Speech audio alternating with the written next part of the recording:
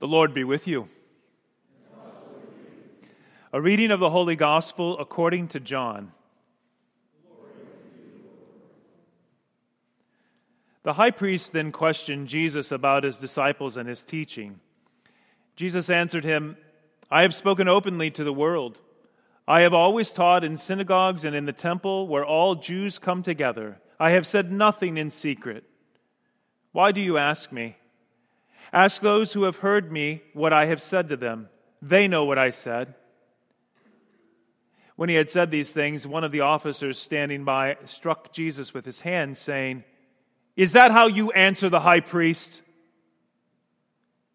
Jesus answered him, "If what I said is wrong, bear witness about the wrong. But if what I said is right, why do you strike me?" Annas then sent him bound to Caiaphas the high priest. Then they led Jesus from the house of Caiaphas to the governor's headquarters. Pilate took Jesus and flogged him. And the soldiers twisted together a crown of thorns and put it on his head and arrayed him in a purple robe. They came up to him saying, "Hail, King of the Jews!"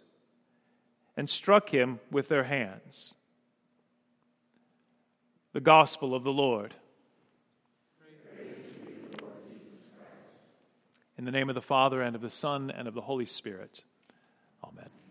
Be seated.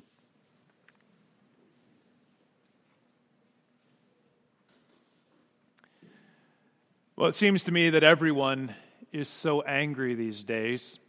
It doesn't matter what side you are on politically, left or right.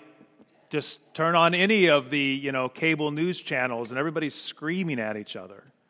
It seems like rage is the new normal. And it's a vicious cycle that never seems to end. Scream louder, sink lower.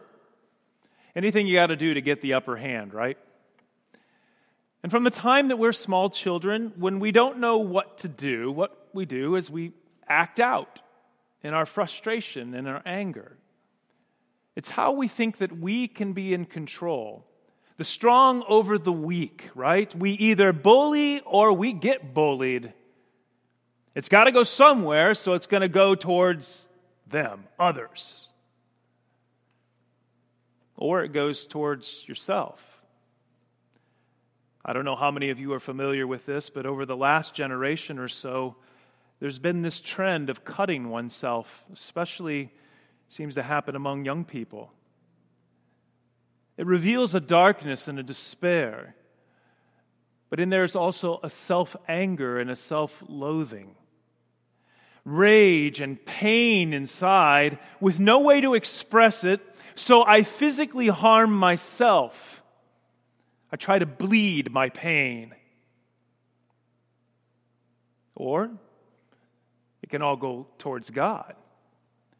It's as ancient as the woman you put here with me. She made me eat it. Now, in our day and in a rage, we scream, "Why doesn't God fix this? Why does He allow it? Where is He? And why can't He control this mess that He's made?"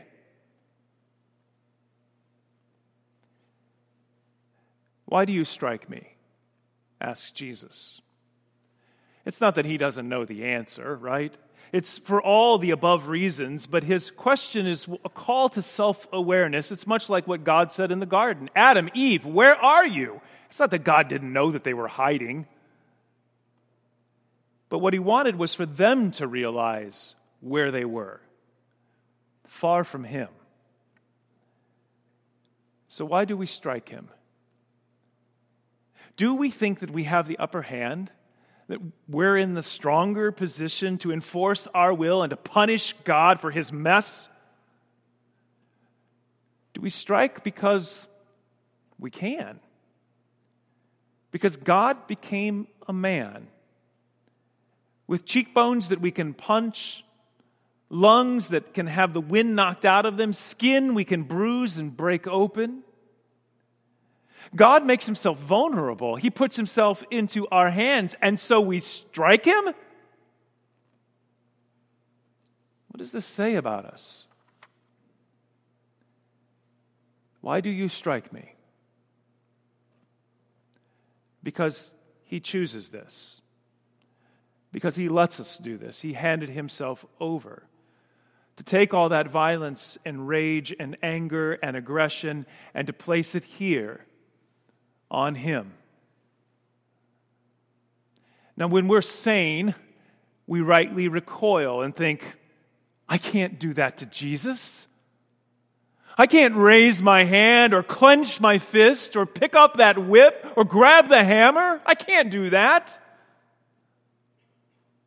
But he says, go ahead. Do it. Get it out. Because he knows this, and only this will end it. Jesus is not simply a punching bag for our rage, but something else happens.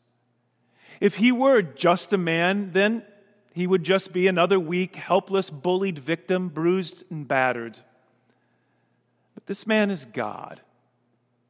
Only he can absorb it all and it not destroy him. Only he can die from it and live. And his resurrection is a new way forward. A way that does not need revenge. A way that can calm the rage within us.